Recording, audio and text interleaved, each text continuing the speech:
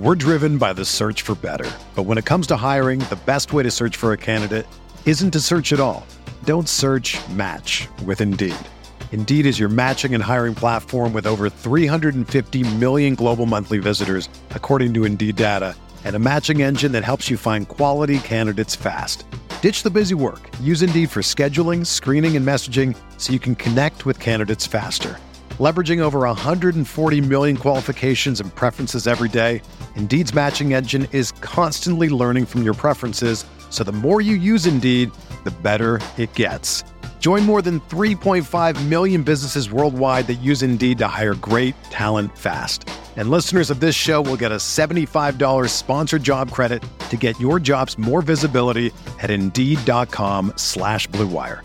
Just go to Indeed.com/Blue Wire right now and support our show by saying that you heard about Indeed on this podcast. That's Indeed.com/Blue Wire. Terms and conditions apply. Need to hire? You need Indeed. This podcast episode is brought to you by Coors Light. These days, everything is go, go, go. It's nonstop hustle all the time. Work, friends, family, expect you to be on 24/7. Well, sometimes you just need to reach for a Coors Light because it's made to chill. Coors Light is cold lagered, cold filtered, and cold packaged. It's as crisp and refreshing as the Colorado Rockies. It is literally made to chill. Coors Light is the one I choose when I need to unwind. So when you want to hit reset, reach for the beer that's made to chill. Get Coors Light in the new look delivered straight to your door with Drizzly or Instacart. Celebrate responsibly. Coors Brewing Company, Golden, Colorado. Geico presents Yikes! Another voicemail from your roommate. Sup, roomie? Hey, a pipe burst in the basement. It's completely flooded. Anyway, I called for someone to fix it, but in the meantime, I was thinking we could finally have that indoor pool party we've always wanted. I got some cool swan floaty things already going. Could you pick up some chips on your way home? Later. The Geico Insurance Agency could help keep your personal property protected, like if your roommate isn't the brightest pool float in the flooded basement. Visit geico.com to see how easy it is to switch and save on renter's insurance.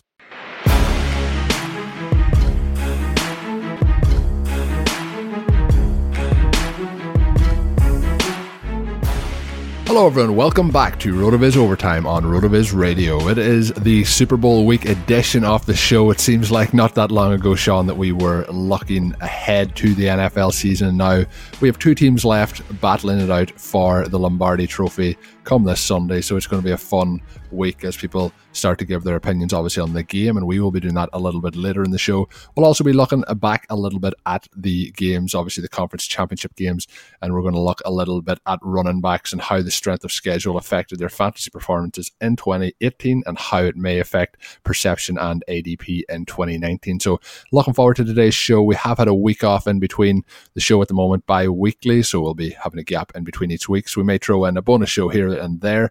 So it's always fun doing the overtime podcast for all the listeners. But Sean, since we last talked, it is a situation where we both were on the Chiefs. We were excited. You more as a fan, me more from the betting perspective. It didn't work out for either of us, and we yet again have the New England Patriots back in the Super Bowl facing off against the Rams, who obviously haven't been there in quite some time. That game ending with its own calls that I'm sure everyone has well documented at this stage. But we sat, we watched, and the Chiefs got off to a slow start and just didn't get it all made back up when they got it to overtime. So disappointing as a Chiefs follower. Yeah, are they having the Super Bowl? I was kind of under the impression that with the call in the Saints-Rams game and the fact that the team everyone wanted to see from the AFC is not going to be there, that maybe they had just decided to forgo that contest this year. Yeah, I think I'm sure around Kansas City that might be the way. And the people in New Orleans, I know it's never nice when you lose in a situation like that, but they're pretty. I don't use this word often. It seems a little bit too young for me, but there's a lot of salty people on Twitter after that result. A blatant no call, but the game I was more disappointed about overall was that Chiefs game. I obviously was on the Colts bandwagon, and I had some money down on them, and obviously the Chiefs put them out, and I went there and I had the Chiefs quite heavily backed against the Patriots. So I've been on a no-win situation so far here, and we may, as we do our picks for the Super Bowl later in the show, I may be going against the Patriots again, so they probably will come back to haunt me yet again. But we're going to talk a little bit about those games, Sean, just a brief recap here. So let's jump into the second quarter. So, Sean, obviously we've kind of teased on it. The Patriots did get the win over the Chiefs. It was an interesting game based on pretty much overall strategy. You have to, even though it's disappointing, take your hat off again to the Patriots. 6 or 7 weeks ago, it wasn't a situation where I thought the Patriots would be making it back to the Super Bowl, and they have once again been able to deliver and prove to be consistently very, very strong when it gets to the tough situations. But they had almost 100 plays in this game on offense, including overtime.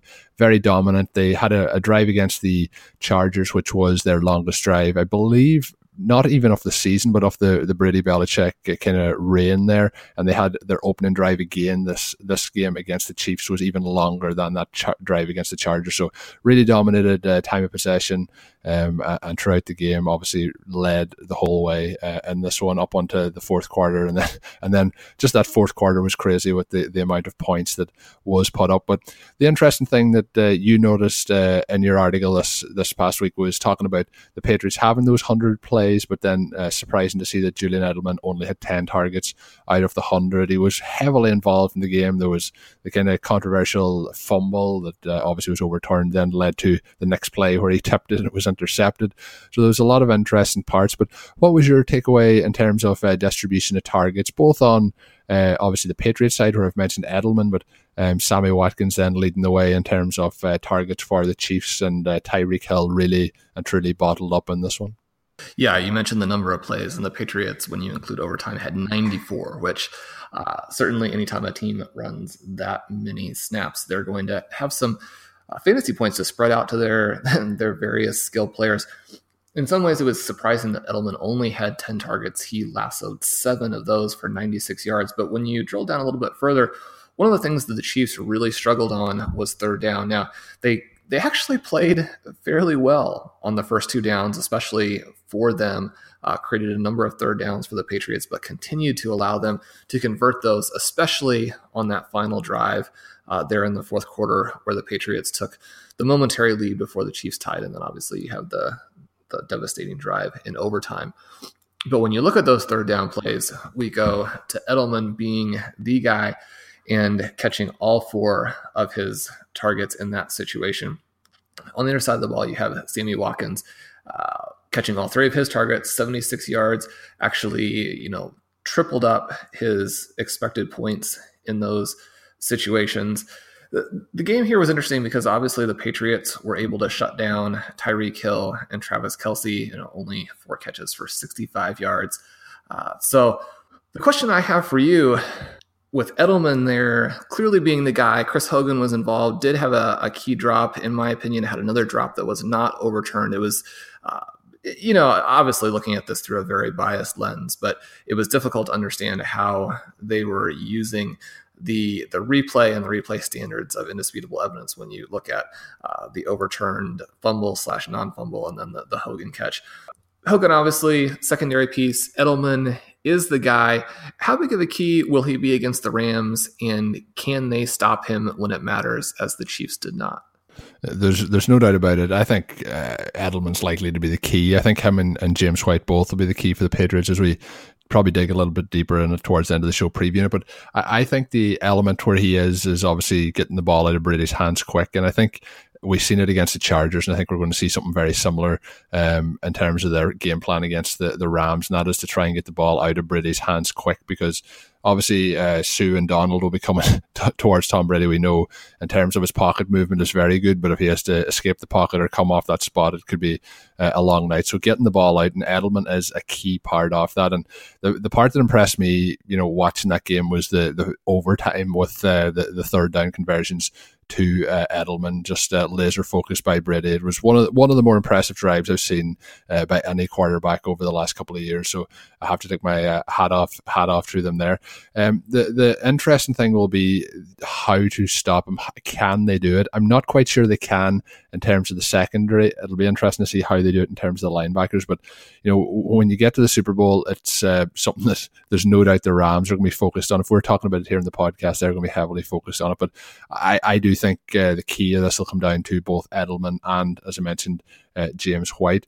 The interesting thing that I thought as well was, you mentioned the fumbles and then obviously the catch by Hogan.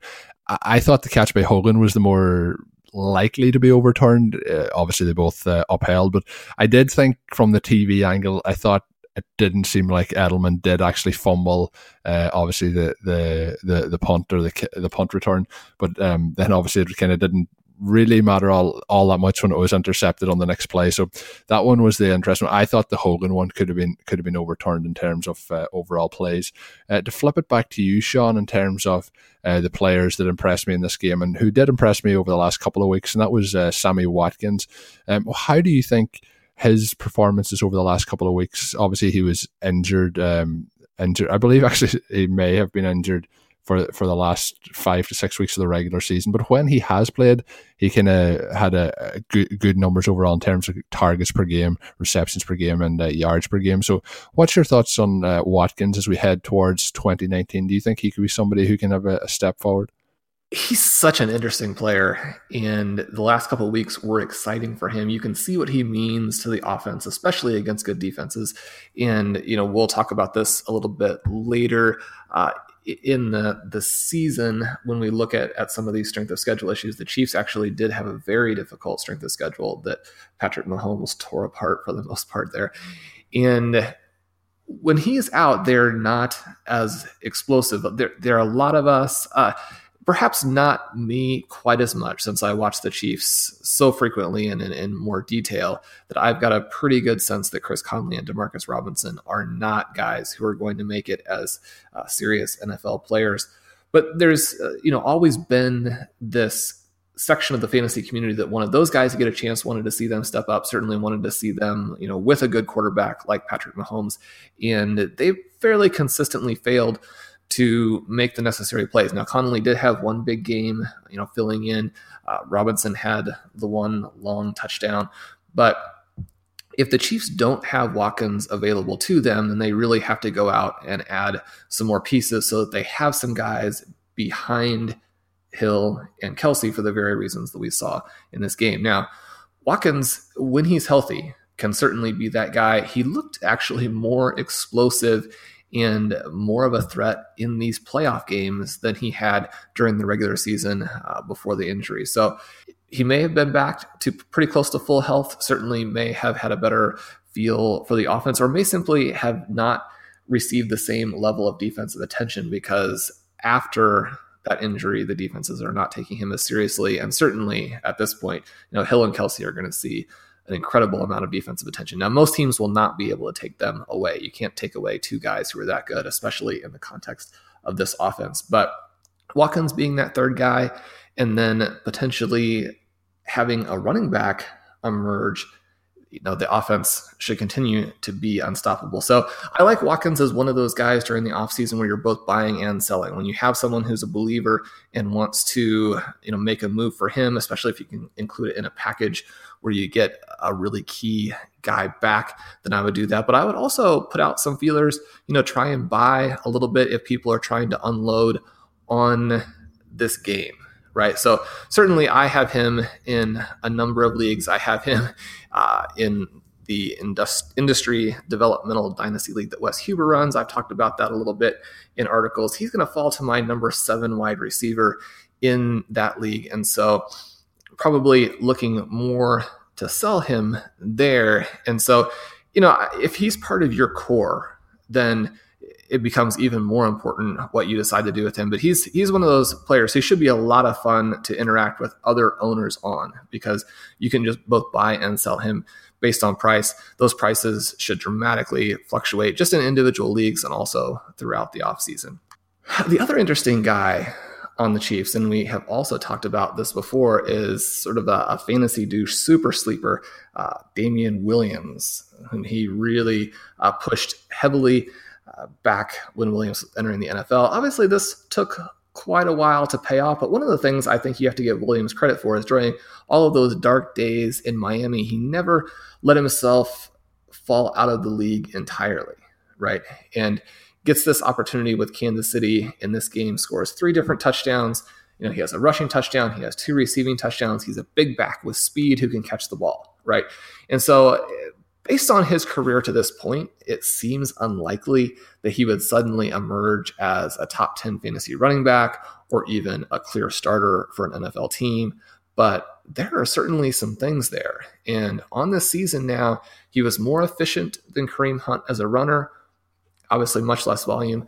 And a per game basis, he matched him in receiving volume. So even though maybe a little bit more of a part-time back than Hunt, although with the backups injured, he certainly did a very full role down the stretch here, but matched Hunt in receiving volume, which is one of those keys in this Andy Reid offense. I really think that there's a possibility in 2019 that the backs will be more involved in the receiving game. And so, Colin, we've talked about the possibility of Tevin Coleman joining the Chiefs. There are some interesting connect the dots kind of elements there. But with Williams, what he's done in the last month, a chance that he holds onto the starting position, how big a splash are the Chiefs going to be looking to make at running back with Williams sort of already in the cupboard? Yeah, and the first thing I just want to touch on is obviously the game, what the Patriots scored on the opening drive kind of affected the outlook of the game. But I did think this was a game that the Chiefs would need to try and run the ball to establish some time of possession, because I thought the Patriots were going to go that route to try and keep the ball out of Mahomes' hands. And I thought they would have tried to get Damien Williams involved rushing the ball more. Obviously, just 10 rushes in the game. And I think part of that is just how that first half developed for them overall. But you mentioned Tevin Coleman. I think it is a distinct possibility. The part, that always worries me in situations like this is, he had 4 years in Miami. He pretty much, I'm just looking here through his most rushing yards in the season was his last year in Miami, 181 rushing yards. He had 3 touchdowns in 2016. Actually 6 touchdowns total, 3 receiving, 3 rushing, but overall really pedestrian numbers. And then he comes in pretty much, didn't have any action really throughout the season up to the first kind of game that he had more than 1 rush was the game against Oakland, which didn't lead to a huge amount in terms of production. But from week 14 against the Ravens, he had 2 touchdowns in that, 1 rushing, 1 receiving, 2 touchdowns the following week against the Chargers, 1 touchdown receiving against the Seahawks, 1 touchdown receiving against Oakland, goes then to the game against the Colts, has 1 rushing touchdown again, and then he obviously this week had 3 touchdowns total, 1 rushing, 2 receiving. So since he's come in, he has done nothing but have huge production. But the part that I try and differentiate then is, are we more likely to see what we've seen over the last 5 weeks of the season, or are we more likely to see what we've seen over the first 4 years of his career? And that's the part that can be difficult to adjust. Obviously, the Chiefs got him to sign the contract a couple of weeks ago, and obviously that's looking like a very smart decision by them now in terms of having him locked down for a lower amount of money. So the money that he's on is not starting running back money, so it could be a situation where they still make an effort to get somebody like Coleman in there. I wouldn't be surprised to see them go with Williams heading into the season, but I don't know if he can be somebody to last the season in terms of his production. So it might make sense to have that running back in Tevin Coleman and then have him also, because I don't think Spencer Ware is somebody who's in the plans and the way he has been used this season when he hasn't been injured. What's your aspect in terms of Tevin Coleman ending up there?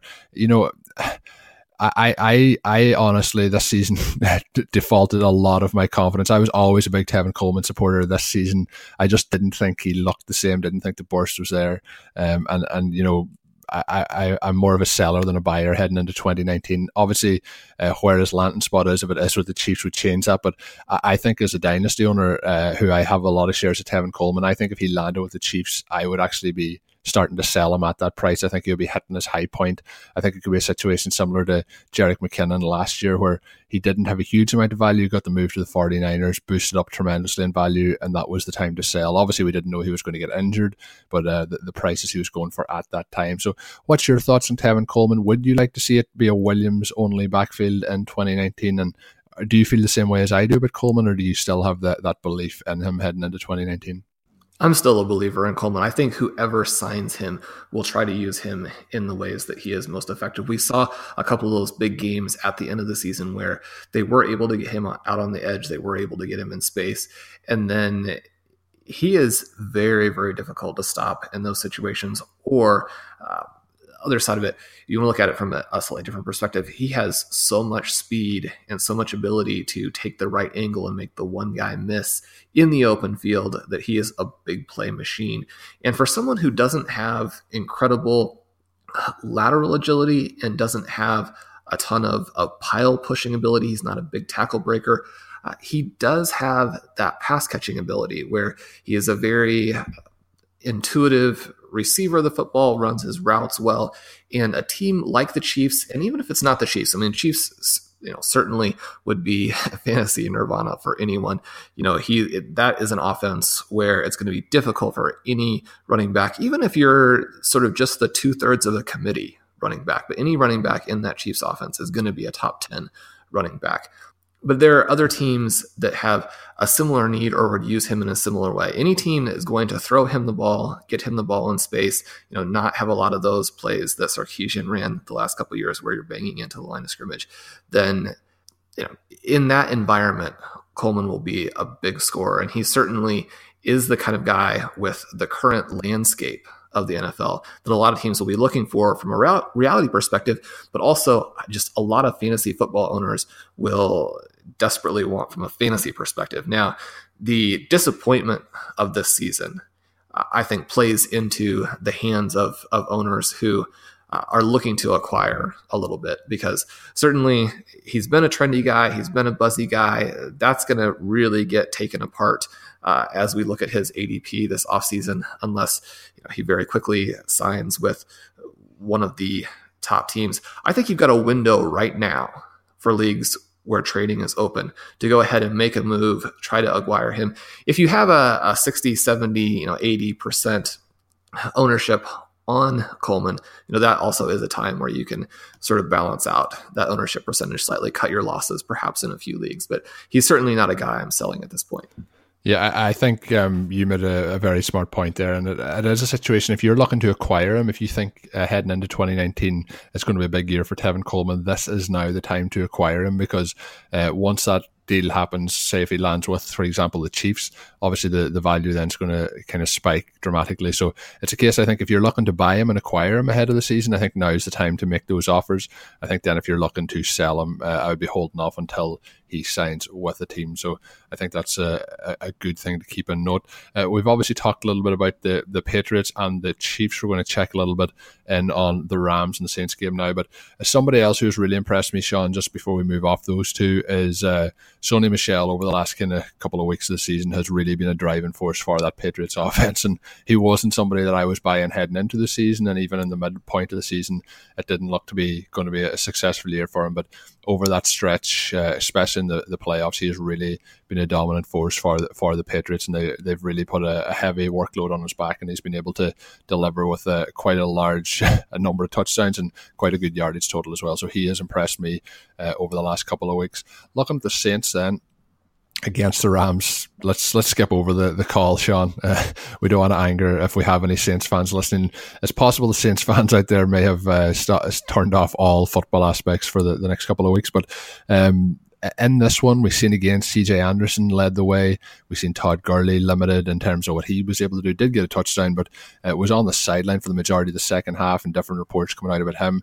We have Ingram and Kamara obviously at the running back position, but the two backs that you would expect to have the big work here were Todd Gurley and also Alvin Kamara. And that this season they kind of blew the doors off in terms of the running back position, but they were held to 12 carries for 25 total yards. Gurley had 6.1 expected fantasy points. He also had the touchdown that I mentioned, but he also had the tipped ball that ended up being an interception very early in the game for the Saints. So Alvin Kamara, as I mentioned, still in terms of this production was very, very limited. I think that's something the Saints would be regretting at this stage. But next season heading into it, likely to be another guy, a candidate for the top scoring running back. He's definitely somebody who, Sean, I'm interested in heading into the season, and part of that is if you want to check up on his old buddy, your old friend, Mark Ingram's status heading into next season. He is an unrestricted free agent. I'm sure that's like music to your ears, Sean, but it's all aboard the Alvin Kamara train once again, unless they pick up another year for Mark Ingram. What's your thoughts on Kamara heading into the season? Were you surprised at how little he was used in this one? Well, any game like this, and certainly when you lose and you go back and are asking what we could have done other than having the officials make different calls, you have a situation where Ingram out-carries him. Now, Ingram also outperformed him on the ground. So from that perspective, you can't just look back and be like, oh, well, if Kamara had had more touches. I mean, Ingram was more efficient as a runner. So from that perspective, you're not necessarily arguing that the Saints made the wrong choice, with the exception of the fact that just having Kamara more involved in the game overall speeds up your offense, gives you more opportunities. He has 8 carries for just 15 yards, but perhaps, on that 9th carry, he breaks a big one. The 10th carry, he breaks a big one. One of the things that you want to have with these running backs with the big playability is you have to give them enough chances to break that big play. The other element obviously saw is that while all the rest of the running backs outside of getting into the end zone were shut down because of their lack of impact in the passing game, Kamara still ends up as the heavy touch guy because he has 11 receptions for 96 yards. And so his floor on a full season basis is so high because of those receptions. I really think the Saints will look at a Christian McCaffrey and ask themselves why they didn't just simply stick with what they were doing in the first month. This idea of using Ingram to slow down the game, of using their defense, which is suddenly much better now than it was a few years ago in the extreme shootout age for the Saints. The Saints seemingly have gone too far back in the other direction, where they really want to manage some of these games. They want to rely on the ground game. You want to rely on the defense. But one of the things that happens in those environments is you create closer games, right? You create more third downs for your offense. You don't score as many points. And when you don't score as many points, the games simply are closer. And that creates a situation like this where one bad call, and especially an excruciatingly bad call, will kill you. Now, you're playing the Los Angeles Rams, so you're playing an elite team, and you say, well, this game is probably going to be close regardless. But you don't want to create that environment in any game that you don't need to. Certainly the week before, they have to really fight to come back and defeat the Eagles. Now, perhaps the Eagles are also one of these teams on this top level, but if you're the Saints and you have the firepower that they have, you want to create a team much more like the Kansas City Chiefs, even with the Chiefs having lost, than you want to be what they actually were at the end of the season. And so looking forward, I think it's still very promising for Kamara, very promising for Michael Thomas. Now, in this game where he gets shut down, the Saints don't have as much to fall back on. So as opposed to, re-signing Ingram or bringing in another running back to fulfill that role, I mean, one of the questions really with the Saints is, are they going to use someone in that role regardless? Now, in those first 4 weeks of the season, they didn't, and Kamara put up the huge numbers, but there are reasons to believe that wasn't something that they saw as a full season plan anyway. So, is it more like what the Panthers did? And, going into the season, most of the questions surrounding Christian McCaffrey were just simply how much he would touch the ball, because owners expected CJ Anderson to get the kinds of touches that Mark Ingram got throughout most of the season for the Saints. That didn't necessarily happen, even though the Panthers struggled. Those struggles were on Cam Newton. They were on the defense. They were on the passing game. They certainly didn't result from the fact that Christian McCaffrey was very heavily involved. Right. So in terms of what the different cause and effect situations are, I certainly think that Kamara needs to be that guy for the Saints. And when they add, they have to figure out how to either develop Traquan Smith or bring in that number 2 receiver from the outside so that they can have some help for Michael Thomas. Yeah, I think that makes all very, very good sense. And when we look at it then, I guess we'll look at, from the perspective we talked about, Tyreek Hill was kind of bracketed coverage against the Patriots. Seen, in terms of what we would expect from him, a very, very low day in terms of resulting. They did also slow down Travis Kelce. He did have a touchdown.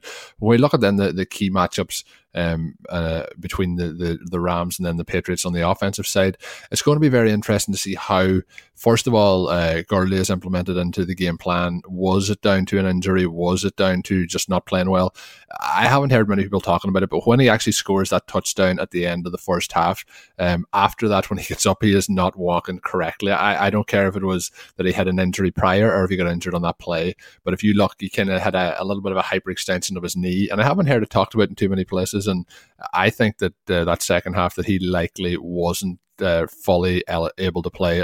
I don't think there's any way you would have not have him in there, even if it was that they thought that Anderson was playing a little bit better. So in this situation, it will be interesting to see how he's implemented. I think that puts a lot of stress on the Patriots defense if he can be a full go in this one. But it's interesting to kind of note who can affect the Patriots in terms of where that coverage goes. Obviously, they had Brandon Cooks there, who they traded to the Rams, so they kind of know what he can do. It's possible that they do try and play him in a similar role that they did with Tyreek Hill based on the speed option. I think Josh Reynolds has had a pretty solid season overall, and he had a big day against the Saints. So I think he's somebody who could be an interesting character. But Robert Woods, who obviously we've talked about a couple of times this season, has had a very good season, but has had one of his lower scoring games in this past one. So how do you think it breaks down? We've seen a big play from Gerald Everett in this past week where it kind of broke off on a boot action play where Goff was under pressure and they did make a big play happen. But outside of that, we've seen limited usage off the tight ends in this offense. So where do you think the Rams could attack this Patriots defense, and who do you think is the key cog in that machine to make it happen?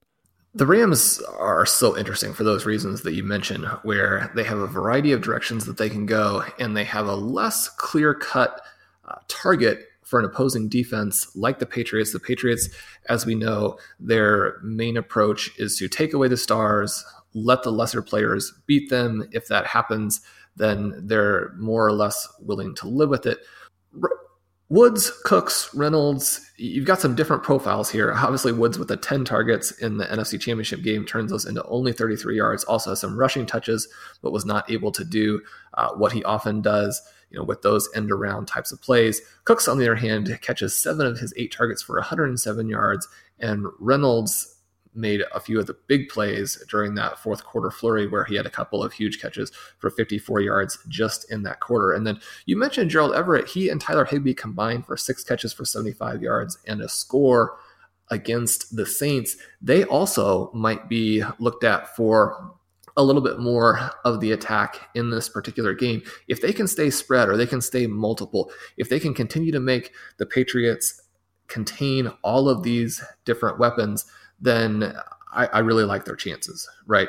And, you go back to what we've seen for so much of the season where Jared Goff really struggled during that second half after he lost Cooper Kupp, was not the same player, was making some really bad throws in the previous playoff game, certainly let down fantasy owners who were in those playoff formats, playoff time period, the race for the big money, that kind of thing. And the Rams had seemingly gone away from him. They had the huge rushing numbers with both Anderson and obviously their star Todd Gurley. But I don't think that the Patriots will let them simply run over them. This is going to be a game the Patriots make Goff win. And that's the fun question. I think that is what we'll see the real genius of Sean McVay in this one.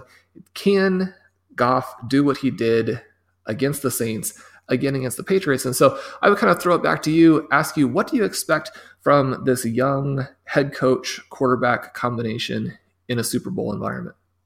Yeah, it's interesting too. Like, I know we're trying to break it down and give from kind of an analytical point of view, but there's a lot of intangibles in this game where if you look at somebody like McVay versus Belichick's obviously been to the Super Bowl on so many occasions now. They have that experience. You look at Goff versus Brady, just the experience and been there, done that, and has all the confidence in the world to back it up. If you look at who's going to be 14 points behind in the fourth quarter and who's that going to affect, there's no doubt potentially it could be Tom Brady. really, but I would have to say that it's likely to be Jared Goff that's going to affect more. Goff has impressed me this season. Obviously, if you remember back to his rookie season, people were kind of writing him off straight away. But even in that game against the Saints, there was a lot of things obviously going against him. They couldn't really hear the play call and things like that. But he did, down the stretch, make some very, very talented throws. One in particular to Cooks over kind of a leaping linebacker. So I was very impressed with how he handled it. I think, though, for them to win this game, I think I mentioned already about the running back situation. I think Gurley's going to have to be heavily involved, but I do think it's a situation where Goff is going to have to make those key plays on third down. Obviously, it kind of goes without saying, but I think the big question here is going to be if they can get pressure to Goff, because Goff has been one of the poorer quarterbacks in the league when he has been pressured, but when he has been given that clean pocket, he has been one of the better quarterbacks. So I think that's a key. And the Patriots are a team who do tend to struggle to get a pass rush on a consistent basis without taking extra rushers coming from the linebacker position or from the safeties. So that is an area I'm interested to see. I kind of have a feeling about this game that it could be one where we say after it, well, the Patriots are so talented at game planning, they're so used to being in this situation, and they've blown the doors off the Rams and they've won it comfortably. Or it could be a situation where, like we're looking at like McVay being a kind of offensive genius, what can he dial up on this? Because they have just got enough done over that game against the Saints. It wasn't obviously going into the Superdome, it's going to be a hard situation, but it wasn't a situation where you thought, oh, this is absolutely amazing and they're going to go in and do this against the Patriots. There's still those question marks there with how they finish the season, particularly after the bye week. But do we get the pre-bye week team or do we get the post-bye week team? I think it's going to be super exciting. But I think we're starting to see enough from Goff that I think he can stand up and deliver in this situation. And I think having those wide receivers who are talented enough to spread the ball around gives them an advantage that it's really hard to just pinpoint one of them to eliminate in this game. So it's going to be exciting, and we're going to give our predictions just before we finish the show at the end. But let's get into talking about the running backs, and we're going to do that right after this. As a loyal listener to the podcast, you can still get yourself a 30% discount to a RotoViz NFL Pass right now. It's available through the RotoViz NFL Podcast homepage. That is rotoviz.com/podcast. The season is almost over, I guess we'll call it. There is one game left, but the offseason is just beginning. We'll be talking about all the draft prospects, all the offseason moves, and much, much more over on rotoviz.com. So gain unlimited access to all of our NFL content and tools, and you can do that, as I mentioned, by helping support the podcast network by joining through the rotoviz.com/podcast homepage. Get yourself 30% discount right now. That is rotoviz.com/podcast. This episode is brought to you by Decoy Wines of Sonoma, California. As you gather with family and friends this summer, experience the best of wine country with Decoy by Duckhorn. Winemaker Tyson Wolf spends every vintage focused on harvesting grapes and crafting wines from the finest vineyards. Whether it's our flagship Cabernet or crisp and refreshing Rosé, Decoy has just the wine for your discerning taste. Ask for us at your local wine shop or visit decoywines.com/celebrate to locate our wines near you. Whether you're firing up the grill, hosting an alfresco get-together, or enjoying the warm summer nights, let Decoy by Duckhorn elevate your occasion. Geico presents Yikes! Another voicemail from your roommate. Sup, roomie? Hey, a pipe burst in the basement. It's completely flooded. Anyway, I called for someone to fix it, but in the meantime, I was thinking we could finally have that indoor pool party we've always wanted. I got some cool swan floaty things already going. Could you pick up some chips on your way home? Later. The Geico Insurance Agency could help keep your personal property protected, like if your roommate isn't the brightest pool float in the flooded basement. Visit geico.com to see how easy it is to switch and save on renter's insurance. So, Sean, as we move on through the show, we're going to look at some of the good work that Dave Cabin has been doing up on the website. He took a look at some of the strength of schedules, and on this edition, we're going to be looking at the running back strength of schedules and calculating them. It's one of those ones we hear about strength of schedule in terms of, pre-season and talking about how people expect the season to go, and obviously then that switches out. But it's a lot more kind of productive when you look back on it. But with the running backs this season, what were some of the things that stood out to you from Dave's research based on how we've seen running backs finished and our kind of pre kind of conceived notions versus how the overall strength of schedule was based on the defense?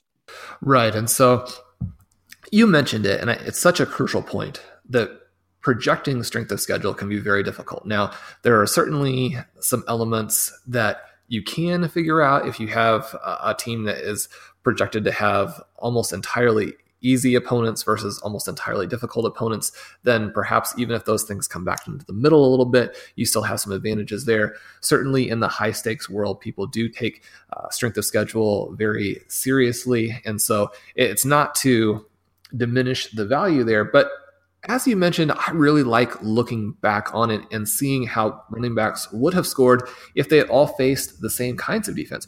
We often forget to look back and realize how much that defense really did affect the points that running backs scored as we're looking on to next year, because certainly the defense, you can see that after the fact, and to not take advantage of that, to not use that as a tool to help with your 2019 predictions, that would be a big mistake. And Dave has done a fantastic job here. One of the things that he has done is that instead of simply using the points allowed to determine the difficulty of opponents to determine that strength of schedule, he's gone through and calculated using the specific running back matchups, right? And the points allowed above or below expectations. So essentially looking at the running backs a defense faced, because when you're looking at points per game allowed, if you're facing Todd Gurley and Alvin Kamara, Christian McCaffrey, and Kareem Hunt, those guys, Ezekiel Elliott over and over and over, and clearly no team faces those guys every week, but that's going to be a big difference as opposed to facing a Peyton Barber and maybe sadly even a David Johnson, some of those guys this year. So Dave has adjusted for that and has the results for us. And the number one thing that stands out is that Saquon Barkley faced the most difficult schedule. He faced 9 opponents that ranked inside the top 10, 2 opponents twice with the 4th-ranked Washington team. He had the 2nd-ranked Bears, the 3rd-ranked Titans, and yet he still put up this huge number. Now, we'll contrast that to some other guys in a second, but Colm, we've talked about Barkley a lot. Obviously, he was not the storyline, but one of the best storylines of this 2018 season. And we debated in midseason. We debated a little bit more toward the end of the season. I told you at about the 2/3 point that I was moving him to number 1 on my dynasty rankings. Dave suggests that he should quite possibly be at number 1 on your 2019 redraft rankings. That's not even a controversial take, but certainly looking at it in this light, I strongly believe that a lot of people will have that or should have that for 2019. Are you buying Barkley now as the number 1 guy in this context or in light of this information? I think if you're heading in, I think it has to be a situation, and I kind of went against you on that because I went with Gurley as just slightly ahead of him, and obviously what's happened in the kind of 6 weeks probably since we had that last discussion, things have changed a little bit, and it's interesting how your opinion can change based on when a team, for example, isn't playing. So we haven't the Giants playing, and we have the Rams playing, and our opinion of Gurley over the last 2 weeks might have changed a little bit, and then our opinion may have changed again come this Sunday. So it's interesting to try and balance that out, because it's obviously a situation where the Giants weren't good enough to be in the playoffs, and you're looking at the players and judging them based on when the other player isn't playing at all. So it's always interesting to try and balance that out. But based on what he did, it was extraordinary in his rookie season and heading into year 2. And to look back and see the run that he went on, you mentioned there's some of the teams. I think you have to be looking at him as the top running back heading into 2019. And I think that puts him, based on how we looked at kind of in the last couple of weeks of the season, with how we expect the 2019 first round in terms of ADP to go. I think if you're having him as the top running back, you're having him as the top pick overall. So I would expect Barkley to be the first overall pick and pretty much the vast majority of redraft leagues when we get to the start of the season. When it gets through the off season into that time, I think the buzz will be there. I think he'll be the consensus probably number 1 overall at that stage. Somebody who's interesting too, and we did talk about him already, and that's Tevin Coleman. We talked about the situation in the preseason, about the 0 RB possibilities. Devontae Freeman then went down with the season-ending injury in week 2. We thought this is time for liftoff, and it obviously didn't happen. He had around 12 points per game playing behind him in had 12 points per game this year, and last year had actually 11 points per game when he was playing behind Freeman, so it didn't really change all that much. But in that situation, the Falcons did face the 9th most difficult schedule, so that might affect that a little bit. Some players that would have stood out for me in terms of their average opponent rank, and that would have been, for example, Green Bay this season had a situation where they didn't really use Aaron Jones enough early in the season, but they were one of the top. They had one of the tougher matchups as the season went on, and I think Aaron Jones proved to be very, very strong in terms of what he was able to do. When we look through it, Sean, is there anyone else that's standing out to you? Somebody who, while I think that he's obviously lost a step and he's getting older, is LeSean McCoy, but the Bills had the fifth toughest opponent rank over the season. Do you think something like that did affect how he did?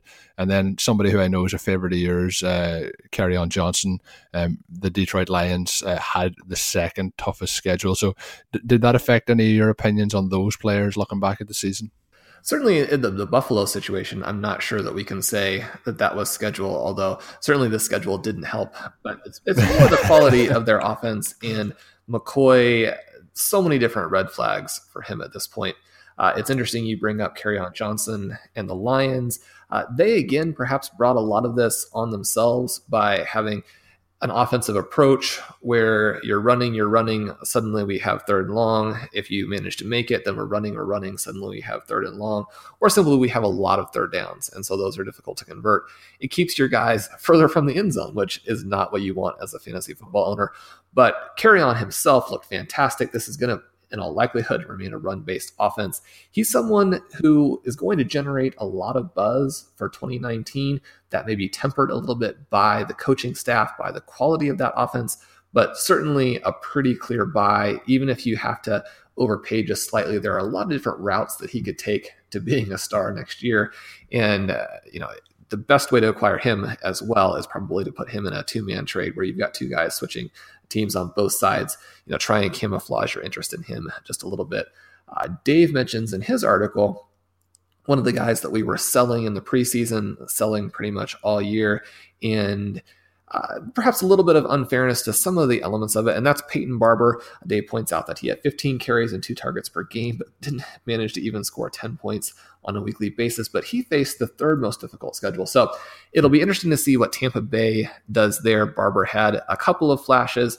Certainly, we've got our guy that no one wants to hear about anymore, and Ronald Jones. Also, at this point, the strong possibility of further additions to that team. The 2019 starter could very easily not be on the roster right now, and a lot of changes happening in Tampa Bay. But whoever comes out there, that may be a position to target simply because there's going to be so much turnover or so much uncertainty in terms of how they attack this coming season. Do you like Barber, or do you assume this is just going to simply be a complete rebuild on the offensive side from a running back standpoint? Yeah, I think it's going to be a complete switch up. I think, I'm not looking to acquire him. I'm not looking to do anything with it.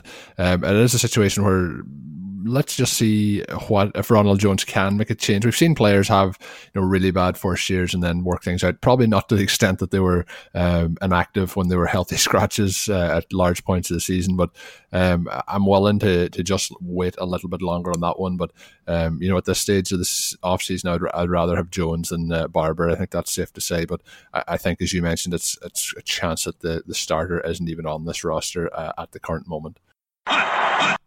Colin, let's go to the 4th quarter here and talk about some running backs who perhaps face some easy schedules and might be sells at the same time. Perhaps we simply want to be excited that they got those easy schedules and continue to own them in light of the fact that we know the very top guys, like Saquon Barkley, can score regardless of the situation. So the flip side of Barkley, Christian McCaffrey, the second easiest schedule, 14 carries, 20 points, 24 points per game. The huge number of targets, 124 on the season. He seems very schedule resilient in that it's not going to make that much of a difference who he faces. Dave points out that despite the average or the overall schedule that's very easily, he did face the 6th-ranked Saints twice, as well as the top-ranked Ravens, the 5th-ranked Steelers, the 9th-ranked Cowboys. So he's faced some teams that were good, and yet also some teams that were very, very easy that allowed him to have some of those monster scores. We also have a situation where the Rams and the Saints had the 7th and the 6th easiest schedule. So maybe 3 of our top 4 guys for this season, or 3 of the top 5, if you throw Elliott in there as well, looking on to 2019, perhaps Le'Veon Bell ends up in a good spot. So you have 6, but you have these 3 players who may have gotten a real boost, a real bounce from schedule. You mentioned that you were turning around a little bit on Gurley, seeing the injuries here. We wouldn't necessarily expect to see the kinds of injuries he's had carry over to the coming season, but certainly what they've done at this point opens the door for a little bit more of a timeshare just to keep him healthy, if nothing else. Clearly with the Saints, we have the potential timeshare. Is the fact that these guys benefited from positive schedules and might be in very minor committees. Again, I mean, you're not expecting Gurley or Kamara to be in a true committee, but might lose a few more of their touches. Does that really solidify Barkley, maybe even move Ezekiel Elliott into that 2 spot for you? Yeah, I think that's a fair assumption. When you look at it, looking at Christian McCaffrey, he obviously had a huge workload this year, but even if you look at having the 124 reception or targets, this season, he did have 113 targets as a rookie. So, you're not too far out there in terms of his average between the 2 years. The big difference was in terms of the rushes. He did have 102 more rushes this year. So it'll be interesting to see if he gets quite as many heading in, but it was 219 rushes. So we often hear about, 300 touches in the season. He did go over the 300, but it's more balanced in terms of what he's getting work. So I think we could see similar. I don't think we'll see as high a usage, but I think we could see similar usage heading into next season. So I think Christian McCaffrey is safe in terms of where he is, but just some people might have some concerns based on if that usage can continue at that level, not from an injury perspective, but from just an overall team usage. And shout out to CJ Anderson, who was not able to get a snap pretty much all season behind Christian McCaffrey, and now is playing in the Super Bowl this weekend, but that's a different story. But looking at it, it's interesting to note too, certain teams that are in there. Pittsburgh were in there. You have the Chargers for Melvin Gordon. Looking through them just to see, is it standing out that was it based on the player's ability, or was it somewhat based on how poor the offense was or the defense was on the other side? I think for somebody like Kamara, I think players off that ability, I tend to go with players' ability versus the defense they're playing.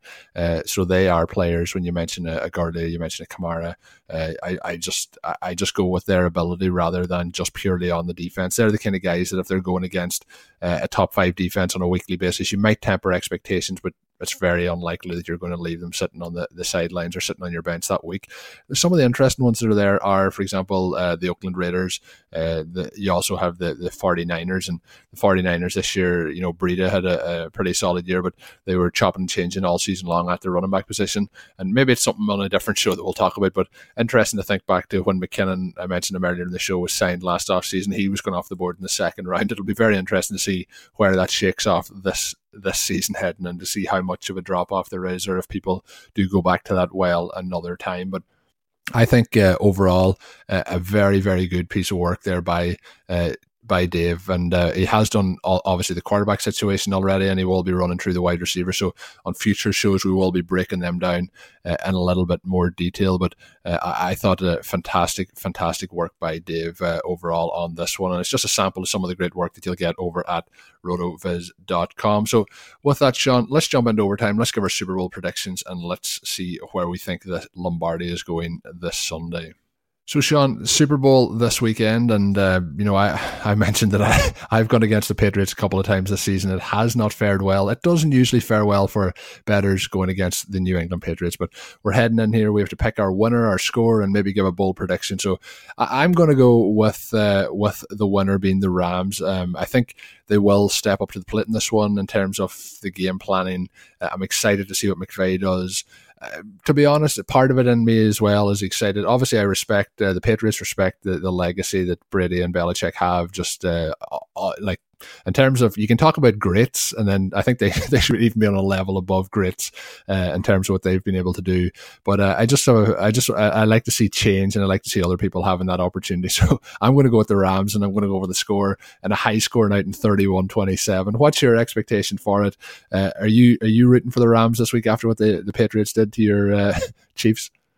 I will be rooting for the Rams, again, mostly for the reasons that you described there. Not exactly an anti-Patriots approach. The Patriots, I think you have to have so much respect for what they've done, not necessarily some of the things that perhaps were slightly outside the rules, but the way that they've built the organization, the way that they get ready for every single week, the way they have all 11 players playing to the whistle, the level of coaching, the level of the players, the fact that they have all those players buying in, certainly a ton of talented players on that roster. So even when you're rooting against them, I think that they're a team that you root against with a lot of respect as opposed to hatred or something to that effect. I am going to select the Rams. I think that my bold prediction will sort of give away the score here. I think that Legatron is going to knock down a 63-yard field goal as time expires. And the Rams, who will have missed on a 2-point conversion earlier in the game, that will give them a final margin of 43-41, and one of the most exciting finishes to a Super Bowl that we've seen. And when you look at this one, I was just thinking too, from a coaching perspective, this could be a game where pretty much it's 4 downs on most drives once it goes over the halfway line. They're both coaches who aren't afraid to put it all on the line on 4th down situations. So it's going to be fascinating from that perspective too, just going for it. And I really hope this one does lead to be a shootout and just have a hugely entertaining one for everyone watching. One thing always strikes me for a team like the Patriots and what they've done is, I heard a saying many years ago, and it was, you don't have to like me, but you have to respect me. And I think with the Patriots, you don't have to like the Patriots, but what they've done, you have to respect just the what they've done. You mentioned the work ethic, the teamwork, everything that goes into it. It's just incredible. So you have to respect them, but that doesn't mean that I don't want them to lose this current week. My bold prediction is, it mightn't have been that bold of a prediction a couple of weeks ago, but my bold prediction is Todd Gurley gets going here, and Todd Gurley becomes the MVP of this Super Bowl, and has a big day. So I'm excited to see what happens for that Legatron finishing it off after what he did. I think the field goal in overtime against the Saints would have been good, probably from about 70 yards. So he has a good shot with that. But Sean, with that's going to wrap up the Super Bowl edition of this show. I think there was a lot of fun topics on it. We broke down a lot of little interesting bits and pieces, and we will be back, as I mentioned at the start of the show, in 2 weeks' time. We'll talk a little bit about the Super Bowl. We'll look a little bit more at some of the work on rotoviz.com and break down more interesting players, more interesting thoughts, and go through it in detail. So that's going to do it for today's edition of Overtime on RotoViz Radio. My name is Colin Kelly. You can follow me on Twitter at Overtime Ireland. My co-host is Sean Siegel, who you can follow on Twitter at FF_Contrarian. And of course, you can always subscribe to rotoviz.com. And until we're back with another show in 2 weeks, of course, enjoy the Super Bowl. Have a good time. And until we're back, have a good one. Thank you for listening to Overtime on RotoViz Radio. Please rate and review the RotoViz Radio podcast on iTunes or your favorite podcast app. You can contact us via email at rotovizradio@gmail.com and follow us on Twitter at RotoViz Radio. And remember, you can always support the pod by subscribing to RotoViz at a 30% discount through the RotoViz Radio homepage, rotoviz.com/podcast. This episode is brought to you by Decoy Wines of Sonoma, California. As you gather with family and friends this summer, experience the best of wine country with Decoy by Duckhorn. Winemaker Tyson Wolfe spends every vintage focused on harvesting grapes and crafting wines from the finest vineyards. Whether it's our flagship Cabernet or crisp and refreshing Rosé, Decoy has just the wine for your discerning taste. Ask for us at your local wine shop or visit decoywines.com/celebrate to locate our wines near you. Whether you're firing up the grill, hosting an alfresco get-together, or enjoying the warm summer nights, let Decoy by Duckhorn elevate your occasion.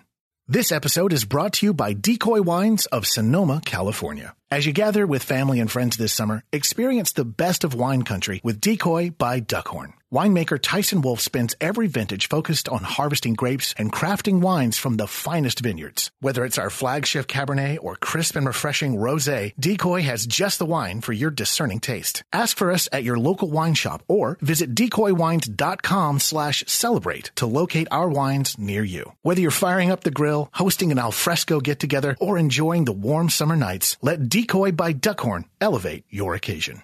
Sugar Ray Leonard, Roberto Duran, Marvelous Marvin Hagler, and Thomas Hearns. Legends, whose four-way rivalry defined one of the greatest eras in boxing history.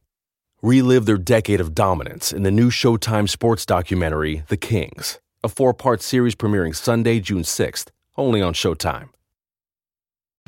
Whether you're a world-class athlete or a podcaster like me, we all understand the importance of mental and physical well-being and proper recovery for top-notch performance. That's why I'm excited that Unified Healing is sponsoring this podcast. Unified Healing is a new and super innovative global network of wellness centers powered by Energy Enhancement System, or EE System. If you haven't heard of the EE System, you'll want to listen up. This technology promotes wellness, deep relaxation, purification, and rejuvenation. At hundreds of locations across the globe, access to a center is easy and affordable. Interested in experiencing the EE System technology for yourself? Go to unifiedhealing.com/bluewire to learn more and find a center near you. That's unifydhealing.com/bluewire. No material or testimonials on the Unified Healing website are intended to be viewed as medical advice or a substitute for professional medical advice, diagnosis, or treatment. Always seek the advice of your physician or other qualified healthcare provider with any questions you may have regarding a medical condition or treatment and before undertaking a new healthcare regimen, including EE System.